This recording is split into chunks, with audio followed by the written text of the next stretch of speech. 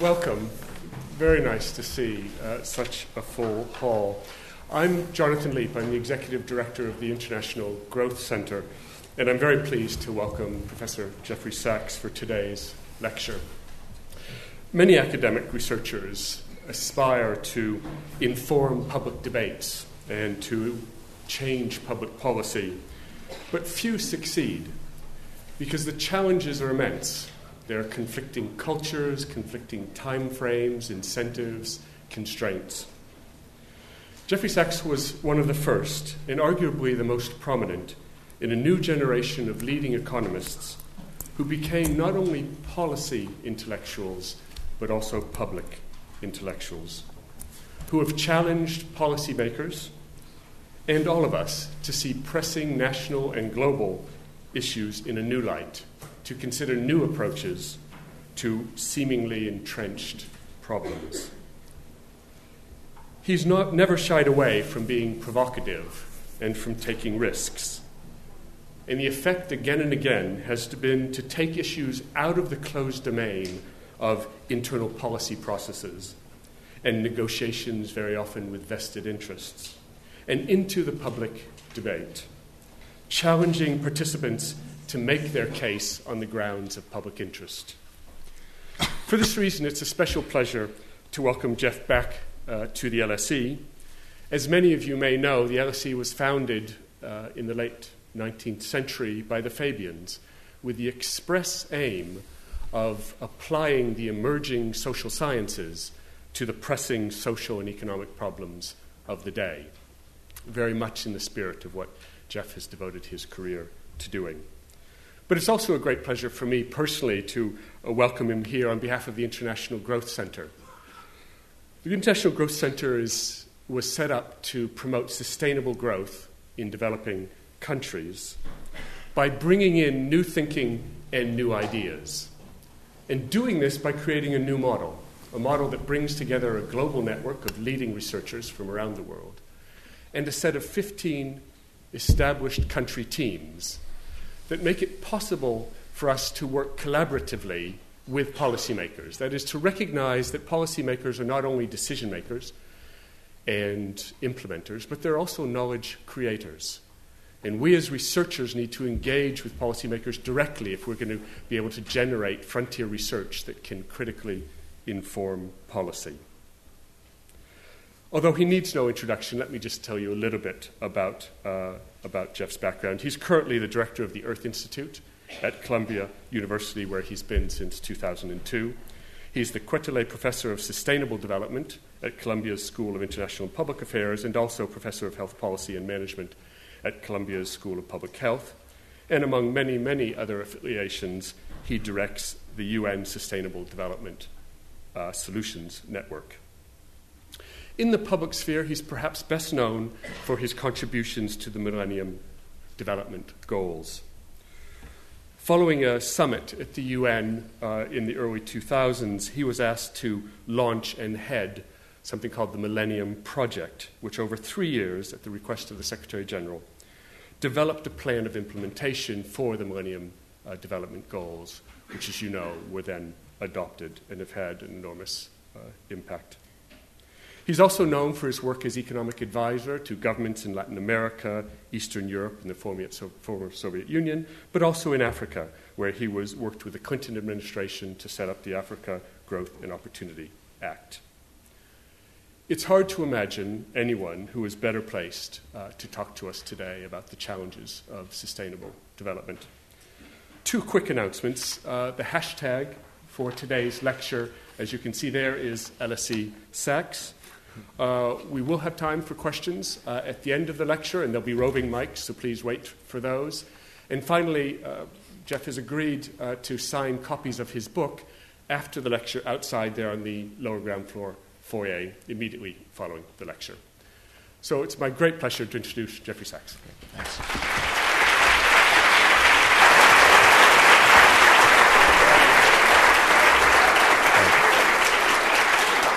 Thank you very much. I love the hashtag. Can I keep the hashtag afterwards? I think many people here know that LSE is just one of my favorite places in the whole world.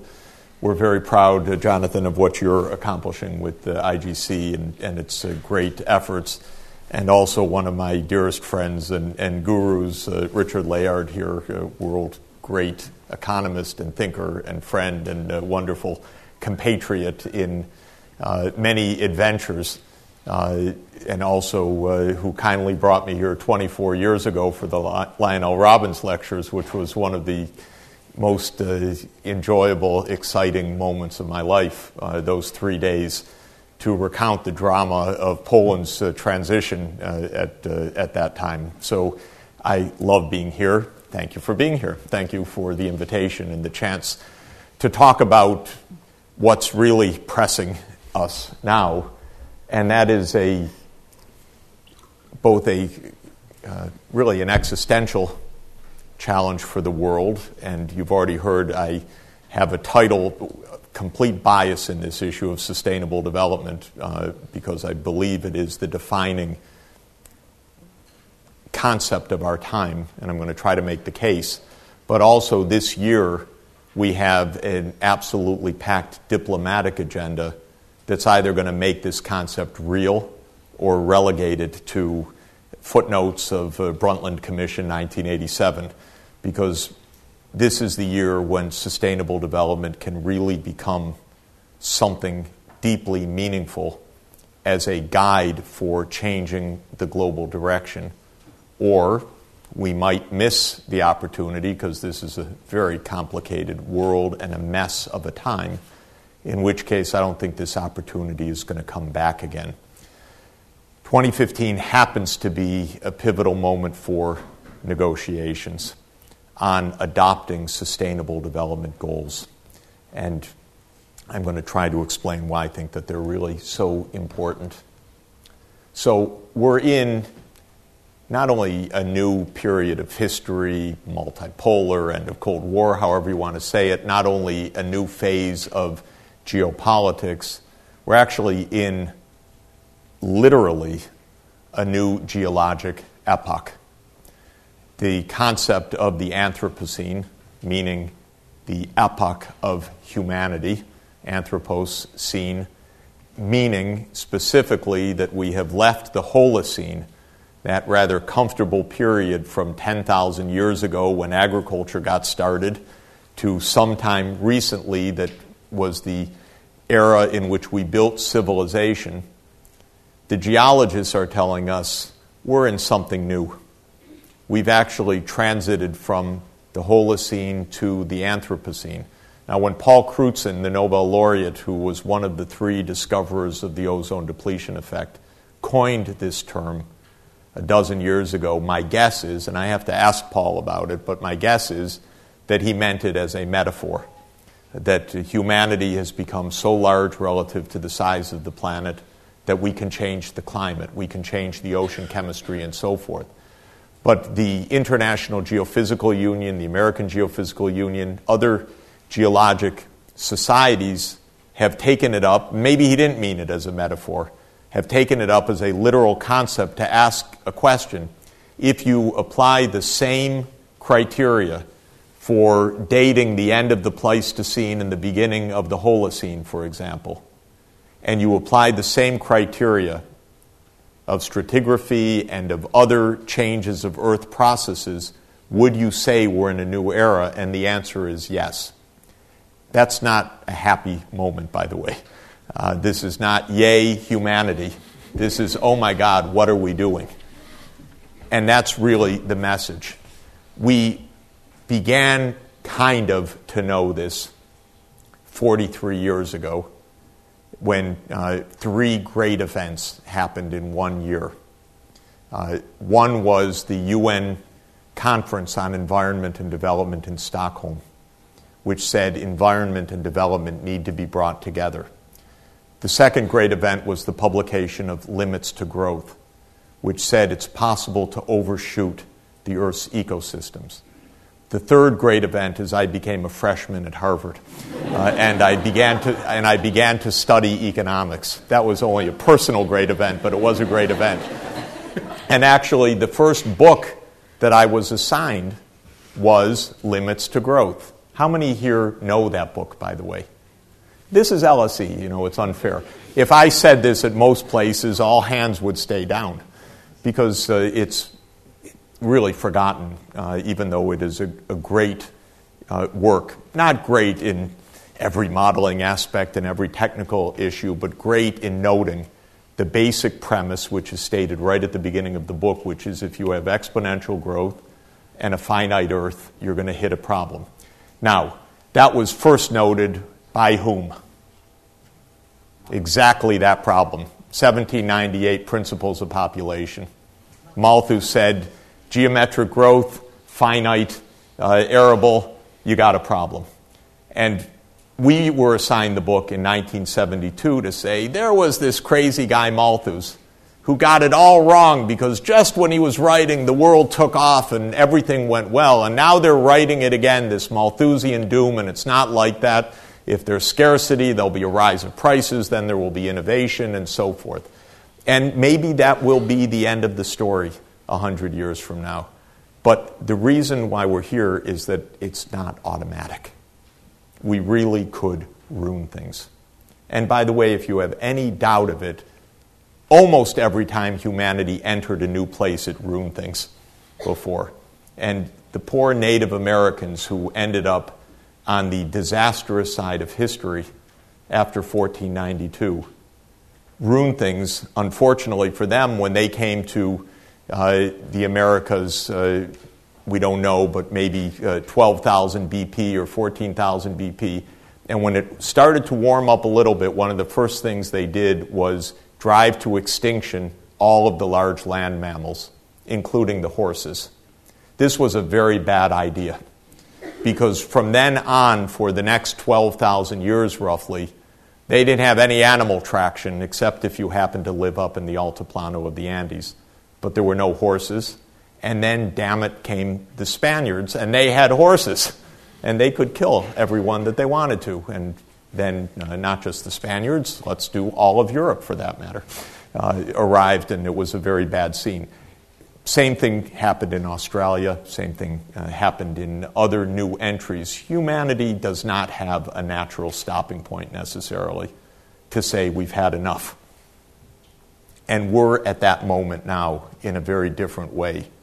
All previous extinction events, all previous environmental crises were local or regional affairs. Now we're in the Anthropocene. We're at the global scale. There is no backup except if you love the idea of extraterrestrial migration, which is not, I think, a great idea for the problems over the next 20 years. I think we are going to have to do better than that. The starting point of the Anthropocene is definitely this machine. It all began in Britain, as almost everything about the modern world did.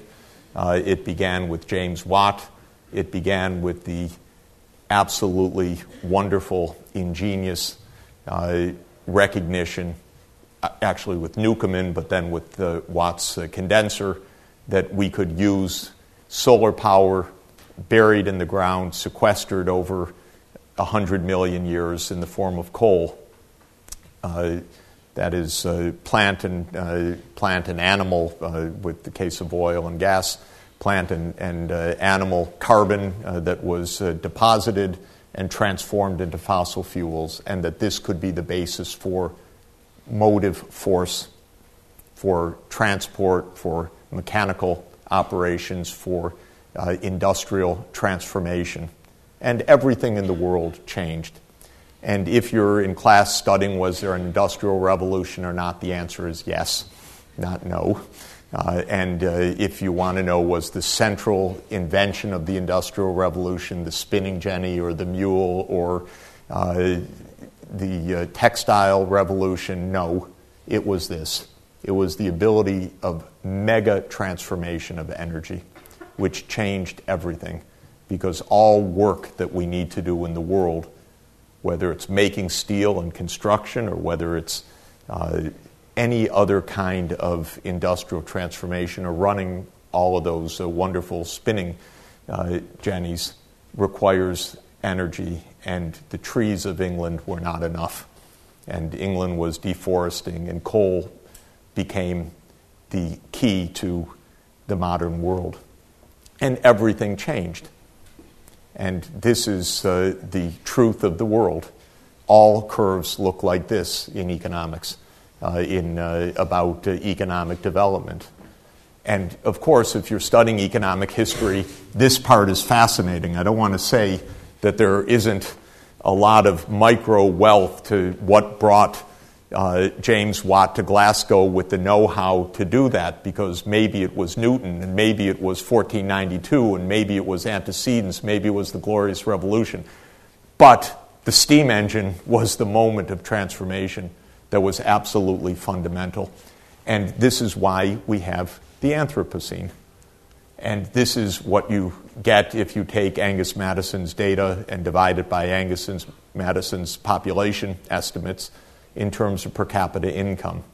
And roughly speaking, we have 2 orders of magnitude growth of the world economy, 1 order of magnitude growth of the world population since Malthus wrote, and 1 order of magnitude increase of output per person since the start of the industrial era.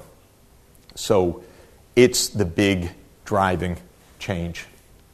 And it's really quite wonderful, except all curves look like this. And another curve that looks like this is CO2 concentrations. Everything changed with coal. And who knew? Who knew of the side effect? And it's interesting, actually, already back in 1824, we started to know with Fourier. And then by the 1840s to 1860s, we knew a lot better about the greenhouse effect, the thermal balance, and even the spectral absorption of CO2.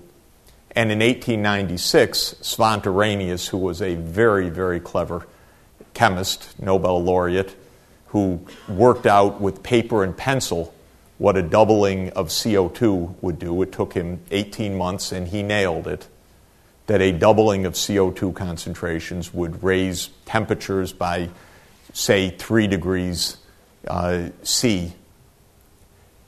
But even Arrhenius got wrong the compound rate of growth, because he said the world is producing and using coal enough to double CO2, but it's going to take about 750 years. And he didn't anticipate Deng Xiaoping.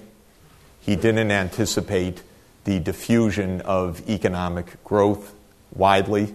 And it turns out that it's going to happen in about 1/5 of the time that Arrhenius estimated. So we're now on a trajectory of doubling the CO2 concentration from the pre-industrial level of 280 ppm parts per million to maybe 500, 550, 560 ppm by the middle of this century. Last year, we reached 400 parts per million.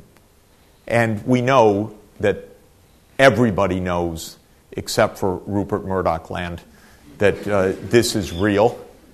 And if you happen to live in Rupert Murdoch land, you may know that it's a hoax. But the rest of the world, all of us human beings, are experiencing, we're experiencing warming, we're experiencing droughts, we're experiencing floods, we're experiencing dramatic events. Now, by the way, the problem of addressing climate change is not about public opinion, even in America, which is definitely one of the world's weirdest places. There was just a poll last week released by Pew, interesting and online, showing that about 65% of Americans think that climate change is serious and government should do something about it. I said to myself, what a breakthrough. This is wonderful. Went to look at the poll, and it showed the numbers are basically flat for the last 15 years, that Americans have always believed this. And yet we haven't acted on it almost at all. Why? Because politics, not because of opinion. Because our democracies are not aggregators of public opinion, especially in the United States. We do not have the median voter model, we have the median billionaire model. It's true. Everything is skewed to the right several degrees C because they are cold-blooded, by the way. And they are breaking our politics and breaking our government. And the two Koch brothers, who just promised to put in $1 billion into the next election, own the world's largest privately owned oil company. And so this is the reality, not the public opinion. So all curves look like this, and that's why we are in the Anthropocene. Now, the steam engine was followed by waves of technological change. Another thing I learned in 1972 was don't take notice of the Kondratiev ideas, and it took me about 30 years onward to learn that that was yet another thing wrong that I was taught back in 1972. Kondratiev long technology cycles are real. They're important. They're crucial for understanding economic development. We've been through several long cycles, and we're in another cycle right now of information technology and the digital revolution. And it's a very deep and exciting and promising and disruptive technology cycle as well. But it's that accumulation of cycles that leads to this remarkable rise of output and the remarkable threats to the planet.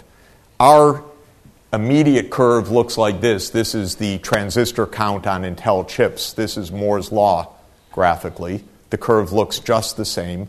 This is the doubling time of 18 to 24 months for Intel's doubling of chips.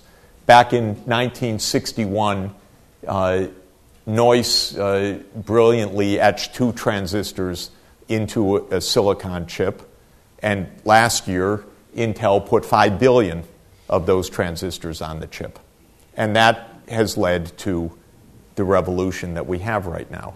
It has led to what I think many consider to be the absolute highest flowering of civilization imaginable, and that is that you can stream movies on your phone. I mean, it's hard to imagine anything beyond that, actually, but I'll try to suggest a couple of things. But this is the revolution that we are in today. And it's leading to a development revolution as well, in my view. So this is mobile phone coverage, which went from basically zero, because the technology wasn't there, to a few tens of thousands around 1980 to 7 billion mobile subscribers now, including in all the villages where we work in the most remote areas of the world. And my wife and I experienced just absolute proof that the whole world is connected. We were up at about 4,000 meters in a little mountain pass in Bhutan a couple of years ago, and we were at a monastery, and the monks from the youngest child up to the elder monk were praying with the scriptures, the scrolls, and the senior monk saw us and came out in his saffron robes, and the stars were all there in the Milky Way, and suddenly, and he reached into his robes to take a call on his galaxy. And you realize this world's absolutely connected. There's no doubt, there's no place that isn't. I believe this makes possible everything we want to do in development. Ending poverty, providing health, and all the rest. And all this talk, by the way, about secular stagnation, blah, blah, blah, is complete nonsense. Or Robert Gordon, who I like a lot, that somehow we've lost the technology development and we've got to slow down. The digital age of Turing on von Neumann and Kilby and Noyce is as fundamental a technology transformation as we've ever had, with the possible exception of Watt and the inventors of agriculture. Because everything that we do is based on information. And whether it's going to be AI or robotics and all the rest, we have a very profound revolution at hand that's extremely positive if we use it right. By the way, every technology can be used wrong. We can end up with a totalitarian, all-surveillance state. We can end up with complete disaster. We can end up with cyber warfare. We can end up with everything. Or we could actually use this technology to solve the problems that we have. So there's no technology determinism, but there is a technology opportunity that's really profound. The rate of development, therefore, has accelerated enormously. This is Shenzhen, just outside of Hong Kong, looking over the fields in 1980. Same view, fast forward, literally. That is one generation. You can't make this stuff up, by the way. This was 23,000 people, farmers, in 1980. And it's now about 23 million people in a metropolitan area today. So the rate of transformation that is possible is absolutely unbelievable. The world is fundamentally changing. Global scale production systems, ICT-enabled technology, rapid population dynamics, both aging in the high-income countries and continued rapid growth in Africa. There's massive churning of the labor market. I do believe that technology is driving the rapid decline of demand for labor for certain large categories of work, and that this is quite fundamental and very complex, by the way, to analyze, whether it's good or bad. And it would be good to work on economic models. What if robots can do everything? What kind of world is that? Is that the great world? Is that the miserable world where no one has a job? Or is that the great world where everyone has endless leisure? And it's actually interesting, the transition paths, because both are possible in such a changing world. But that is the kind of change that I think is underway. But because of that growth that is based on fossil fuels, land use, water claims, and so forth, we are in an unprecedented environmental crisis. And because of the diffusion of technological capacity, we're in a highly multipolar world. That is good on the one hand, because we want a diffusion of capacity and responsibility. It makes it hard to agree on anything. And we've got so many wars going on because we're bloody-minded. And so we're not very good at managing multipolarity also. But we know from history, for instance, the history of the long 19th century of Europe, it's actually possible to tamp down the violence for a very long time. And we should be working much harder to do that and get agreements right now. Poverty is coming down sharply. I wrote a book in 2005 that said we could end extreme poverty by 2025. I think it would have been possible then. The world is actually adopting the formal date of 2030 because SDG number 1 will be end extreme poverty by 2030. Good idea. Absolutely achievable. We're down to about 16% poverty rate in the developing world from what was about 43% according to World Bank estimates in 1990. But we are not achieving sustainable development. So I have to define the term. What is sustainable development? Sustainable development is development that is socially inclusive and environmentally sustainable. And we are not achieving that kind of development now. And there are basically several reasons for that. First, there is growing income inequality and social exclusion, including the hard, very difficult regions of poverty like the Sahel or the Horn of Africa that are not getting out of this mess. They're falling into violence, into crisis, and into geopolitical proxy wars. Second, we will not achieve sustainable development as long as the world population continues to rise rapidly. And it's still increasing at a rate of 75 to 80 million people per year. That means that by 2024, we'll probably reach 8 billion.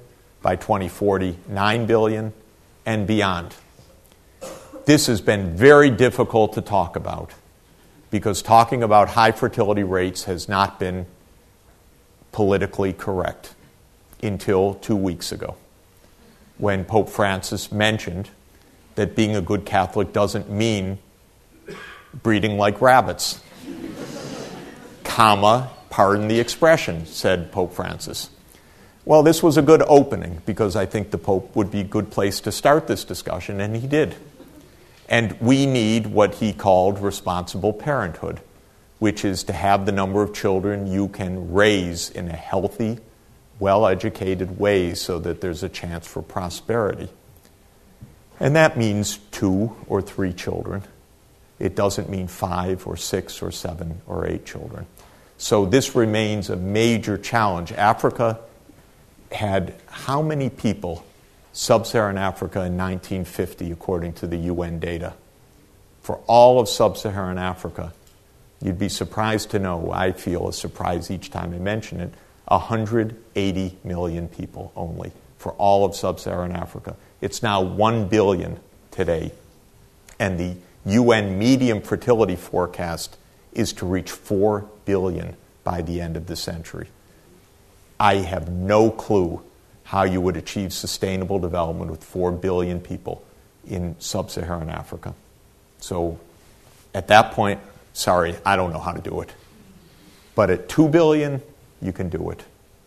But that means a rapid reduction of fertility rates. And that's not happening yet. And then finally, the environmental crises. I don't have time to go through the evidence of this, but I do mention the social exclusion. I used to just add pictures to this chart till I ran out of room.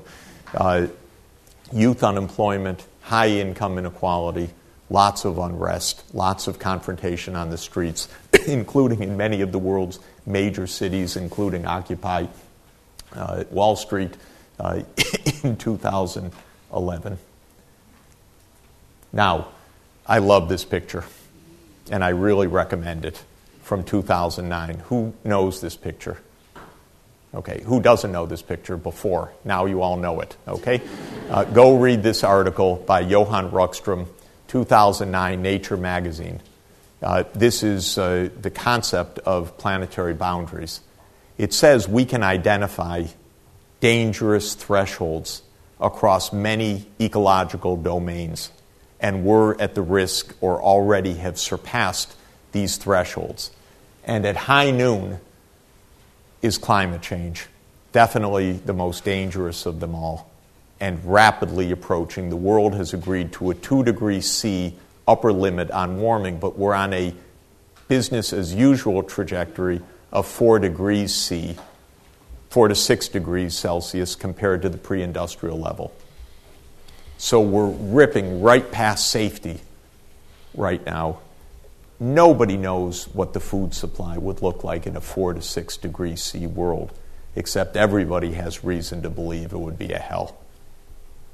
Because water in the soils, with evapotranspiration rates much warmer than they are right now, with changes of the hydrologic cycle, with thermal stress,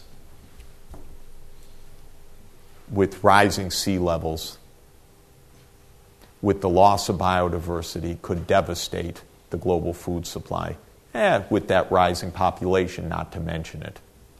So we have a huge, huge crisis. And if you go around the circle, what the ecologists did was to identify all of the threat points. Ocean acidification, carbon dioxide dissolving in the ocean, the hydrogen proton concentration is already up 30% against the pre-industrial base, 30% acidity. That's just a drop of 0.1 in the pH level. But that's enough already to be threatening the corals, the shellfish, the phytoplankton with their calcareous shells. In other words, the marine ecology at a quite fundamental level.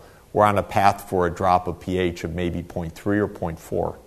Could be devastating for marine ecologies. The circles here are the nitrogen and phosphorus loadings, which come from heavy fertilizer use to feed the planet. because we haven't figured out how to feed the planet, much less how to feed the planet nutritiously and not destroy ecology at the same time. And we know that agriculture is the number one anthropogenic sector of society. And we don't know what to do with groundwater. We don't know what to do with the biodiversity loss, with the habitat loss, with the massive loadings of phosphorus and potassium and nitrogen, and with the pesticides and the other pollutants that we're putting on the soils also. This is a scale problem that is massive. So energy systems, agriculture systems, fundamental. And we haven't figured that out yet. Well, it's a circle of mess. It looks like a bullseye with us in the middle, which is really the point, which is that we have not figured out how to grow and to be sustainable at the same time. And until we do, Malthus is there. He has not been proved wrong yet. He said we would raise population enough to lower our living standards again. Well, we've raised the population.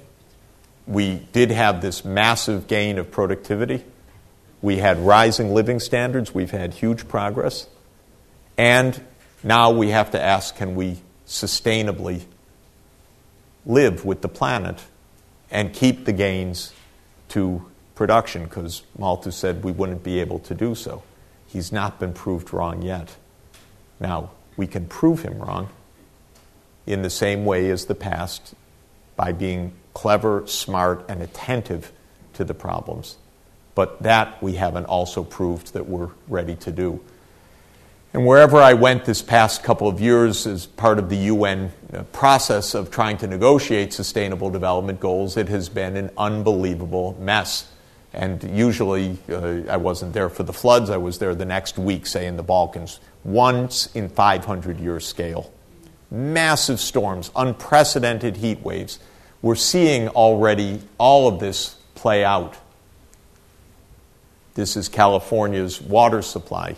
By the way, I was in Brazil early this year, or early in 2014, a year ago. And I said, what's going on? Oh, we have a massive drought in Sao Paulo. I said, what's the public response? Shh, can't do anything. We have the World Cup coming. Can't say a word. And then the World Cup came and went, and still nothing. Why? Shh, we have elections coming up. Can't say anything. The elections came and went.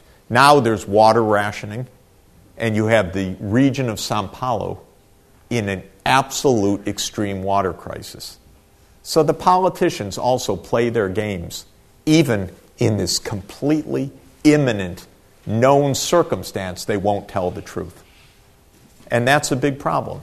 And that's, by the way, why universities are so important, because it's our job to tell the truth. That's how we get scored. Not by the votes we get, not by the money we make, alas, but by telling the truth. And that's the problem that we have right now.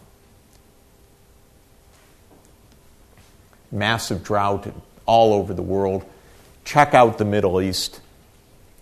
Please appreciate that the disaster in Syria, while it is a geopolitical disaster and another American intervention folly, is also an ecological disaster, because there were 10 years of drought before the violence broke out. Food prices were soaring, populations were displaced. There was unrest, then a crackdown. Then America had the bright idea, well, we'll throw this guy out, because that's what is called foreign policy in America, is throw out someone you don't like or drop bombs on their head. Very clever. And now 200,000 Syrians are dead. But the ecological crisis that underpins this is extremely powerful. And we just had the warmest year in history. Except, damn, you see the blue up there? We had the coldest winter last year. But by the way, not by coincidence, we had this polar vortex, which, according to my friends at the Earth Institute, is part of the Rossby waves becoming more lopsided, moving less rapidly, trapping some regions in Arctic air for a long period. We had that, but the rest of the world was sweltering at the same time. So sustainable development is the framework that aims to holistically address the economic, social, and environmental crises. And the world's governments, for some wonderful reasons, have adopted this idea, because they don't adopt so much together. And yet this idea they've adopted, that sustainable development should be the organizing principle for global development. And they've set 2015 as the year to do it. And by coincidence, two mega negotiations came together. One to adopt sustainable development goals, and the second to finally adopt a climate agreement that has proved to be elusive since 1992. We signed the UN Framework Convention on Climate Change. Kyoto was stillborn. Copenhagen was a debacle. And Paris is the last stop. And Paris is the last stop because no one's going to believe this process anymore unless an agreement is reached in Paris. And it's been 6 years to regroup since Copenhagen, and it's now. I've been saying 2015 as if we're the distant future. And now we have a few months to go to reach a serious climate agreement. And then a third summit was added on financing sustainable development in Addis Ababa in July. So 3 big summits this year. That third one was added because the developing countries said, so how are we going to pay for all of these wonderful goals? And the idea in Addis is to look at how private finance and public finance together, blended and in its discrete ways, can be oriented away from the dangerous things like financing Arctic oil development, which is useless and unneeded, and financing renewable energy, which is absolutely what we need. So we'll adopt SDGs. The big struggle, which shouldn't be a struggle at all, is to get a list of 17 agreed goals down to a workable number from the point of view of public understanding and advocacy. I'm trying to urge that the number come down to 10 to 12 headline goals through just good wordsmithing. And I guess in German it could all be just one long word, actually. But I think that the point is just advocacy to make this work. Now, what do we need to actually accomplish this? We need pretty fundamental systems changes. We need energy systems that go from a high-carbon world, which, by the way, you heard me very clearly, nothing is wrong with coal, oil, and gas except for the damn side effects. They made the world. Without fossil fuels, no modern world, not even a chance. So this is the point. It's not that there's something intrinsically awful about fossil fuels, except for the fact that when you oxidize C, you get a greenhouse gas. That's all. So that's our problem. We have to move to a low-carbon energy world in the next 40 years. We have to live within a carbon budget of about 1,000 billion tons of carbon dioxide emission. That means a drastic decline of CO2 because we're emitting 36 billion tons per year right now. We need a drastic decline of emissions down to essentially net zero by 2070. That's what we call deep decarbonization, going to zero net carbon by around 2070. Fundamental transformation. Everything about energy, everything about divestment, everything about what the energy companies are doing should be calibrated against a timeline to get to net zero by 2070. We have more than enough fossil fuel reserves to last us till then. There's a wonderful article by Ekins and McGlade of University College London in Nature magazine a couple of weeks ago that I highly recommend, which measures all the assets that need to be stranded of the coal, oil, and gas. Basically, 80% of the coal should never be produced, and about half the oil and should be stranded, and about 30% of the natural gas, roughly speaking. We need resilient and sustainable agriculture. Very complicated topic because we have to feed people more nutritiously, we have to feed more people, but we have to stop the anthropogenic adverse effects of agriculture and to make agriculture resilient to the climate changes that are underway. It's a massive mess of a problem. It's not even mentioned most of the time in our day-to-day policy discussions. We need smart urban systems, ICT-based, because we're living in cities. And it's 55% urban today in the world, and it will be 70% urban, say, by 2030, and the numbers will make an urban world by mid-century that's overwhelming. And we need better health education and governance systems. And ICT should fundamentally change governance as well. Not just that they spy on us, but actually we get to decide things again. And we could use ICT for deliberative decision-making, group decision-making, voting, and many other things in ways that were not possible before. So we should rethink governance for participation in a quite fundamental way that ICT can enable. Now, the last concept I want to mention is directed technical change. We need to move the world's systems in a deliberative way. In other words, not just as a self-organizing, expanding endogenous growth system, but as a system that is controlled by moral, ethical ideas and purpose. That's unusual for economics. It's unusual for thinking about the free market and all the rest. We need to move in a direction of safety. We need to avoid the planetary boundaries. So we need directed technological change. And if one believes that technology doesn't work that way, technology does work that way. Because most of the great breakthroughs, especially in the last century, have been under the early patronage, at least, of the state, but typically the Defense Ministry or the Defense Department. And that's where great breakthroughs have come. Not only in the United States, we fund two basic things, war and health. And there, the health in NIH and so forth has been fundamentally transformative, unraveling the human genome. Absolutely phenomenal. My guess is that every congressman knows that their family members get sick. And so they fund NIH. And then they like to bomb other people also. And those are the two things they do for a living. Other than collecting David Koch and Charles Koch's money. Other than that, I don't see the job exactly. But the point is, the great breakthroughs have come with a strong role of directed ideas. And you look at the great science, vaccines, medicines, diagnostics. Radar, of course, was World War II. Cryptography started right here with the Turing. Of course, the whole nuclear age.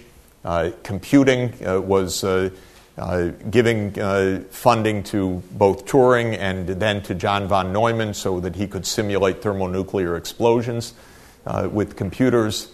Semiconductors was really Bell Labs, but then all the semiconductors virtually that were made in the 1960s were bought by NASA to go to the moon.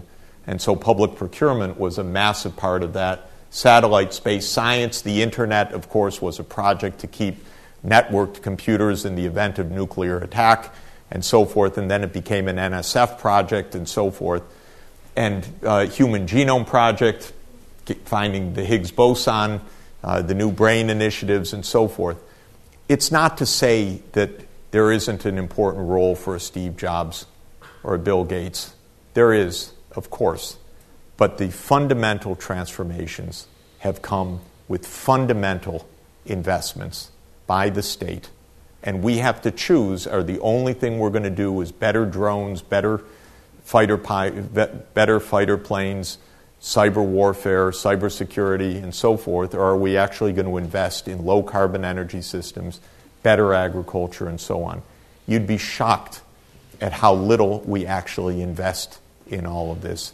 U.S. spending right now for health in the budget is about $30 billion per year. U.S. spending for renewable energy technology, under $3 billion per year. For what Lord Stern has told us is a fundamental trillions and trillions and trillions of dollars issue. We haven't invested properly in this up until now. When we do invest, we get really great results. This is one of my favorite illustrations of this. NIH made the Human Genome Project. At the end, by the way, as you know, Craig Ventnor came in and competed with the U.S. government, but building on the Human Genome Project fundamentally. And they closed the deal in 2000, deciphered the genome at a cost of several $billion. Then in 2001, NIH brought everyone together, said, what do we do next? And there was a general consensus. To use this, we should reduce the cost from what was then estimated to be $100 million per human genome down to $1,000. That's a lot. That's 100,000x improvement, and they set the date for 2015. Now, Moore's law, since this is a semi-log graph, is a straight line downward like that, and the genome cost reduction absolutely wiped out Moore's law because it was 13 years to get 100,000x improvement in cost. If you put your money in it, you can get somewhere. We're at the cusp of revolutionary breakthroughs in health, in education, in renewable energy, in smart systems, smart transport, robotics, artificial intelligence. Maybe someday just robots from 193 countries will talk to each other at the end, and they'll actually have intelligence, artificial intelligence, but intelligence that can get the job done. We can all go to the beach or go back to our quest for leisure. But this is the revolution that we have available. I have run out of time because I wanted to spend a few minutes at least to take some Q&A, except to say we need to make 2015 a fundamental success. It means adopting smart, strong guideposts for the world in the form of Sustainable Development Goals this September. This will be the largest gathering of world leaders in history. They will actually spend 3 days at a summit on sustainable development. The summit will be opened by Pope Francis. It will be a very wonderful occasion. Before that, we need to make the financial markets, which are vast and could easily fund everything that needs to be funded, direct finance towards the areas that are needed and away from the areas that are dangerous. And in December, we need to reach a climate agreement that respects the 2 degrees Celsius upper limit and that takes seriously our planet and our future. Thank you very much.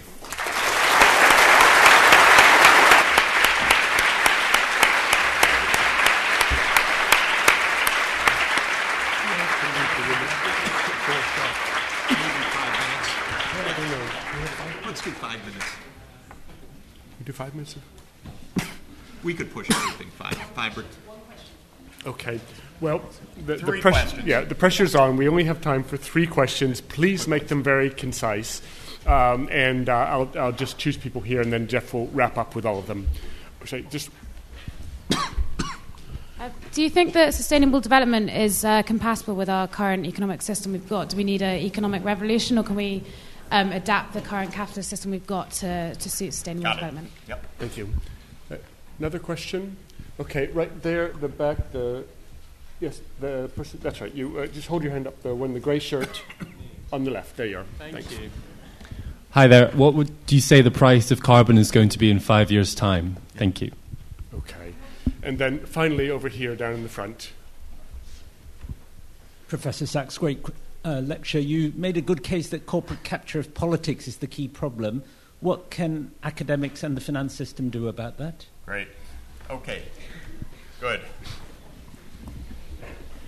Yes, 60. And Social activism. Thank you. Okay. All right. Very quick. Very quickly. I am a social democrat by political persuasion.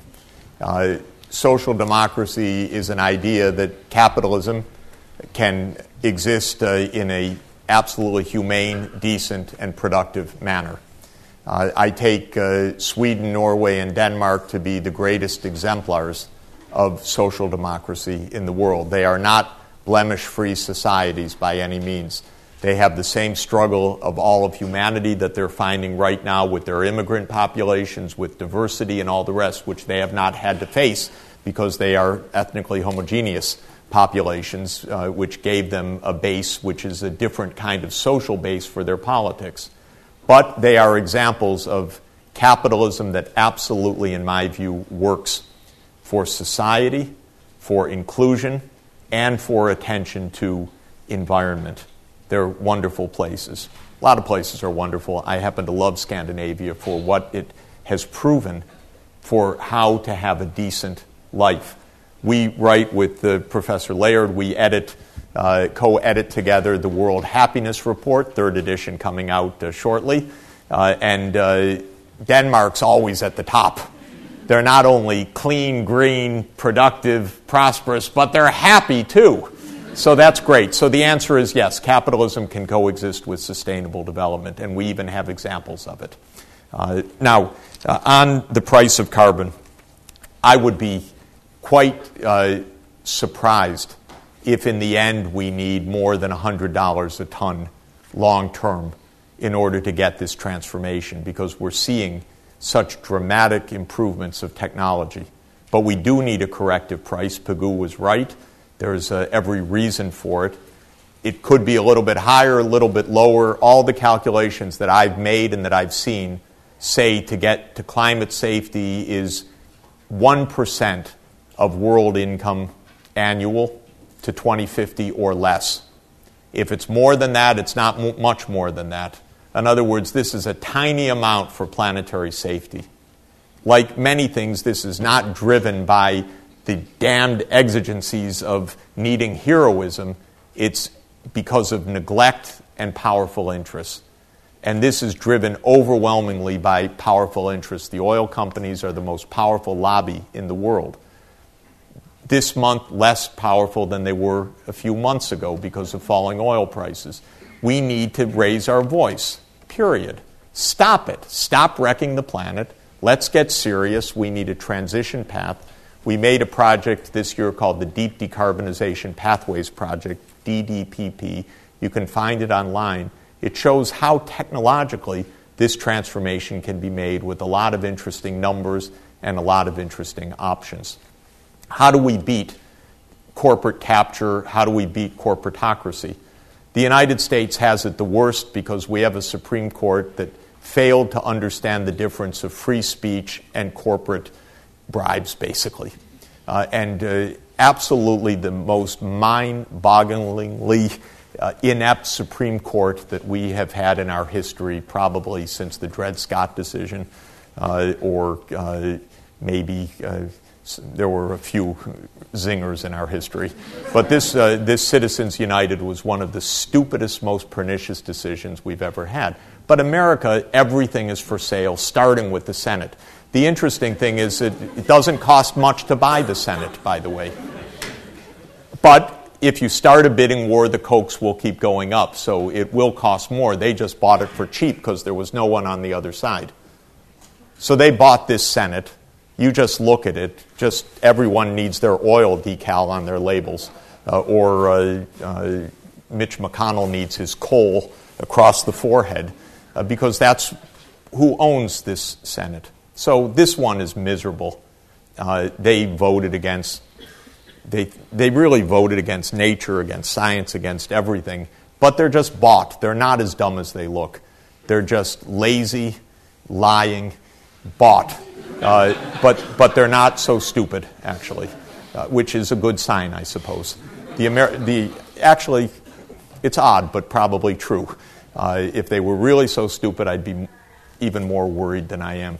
We need candidates that can win without campaign contributions. That's the bottom line of it. Not you take your billionaire and I'll take my billionaire, or not I am a billionaire, I'll be your president. Sometimes like Berlusconi taking the shortcut, which is absolutely the worst disasters. But rather saying, I will take no money, my opponent is on the take, vote for me and you get somebody who's really looking after your interests. Vote for them, and them is everyone in our political scene right now. And all you're getting is corporate votes, not the public vote. Is this possible? That's what social activism is. The answer is yes. Thank you very much.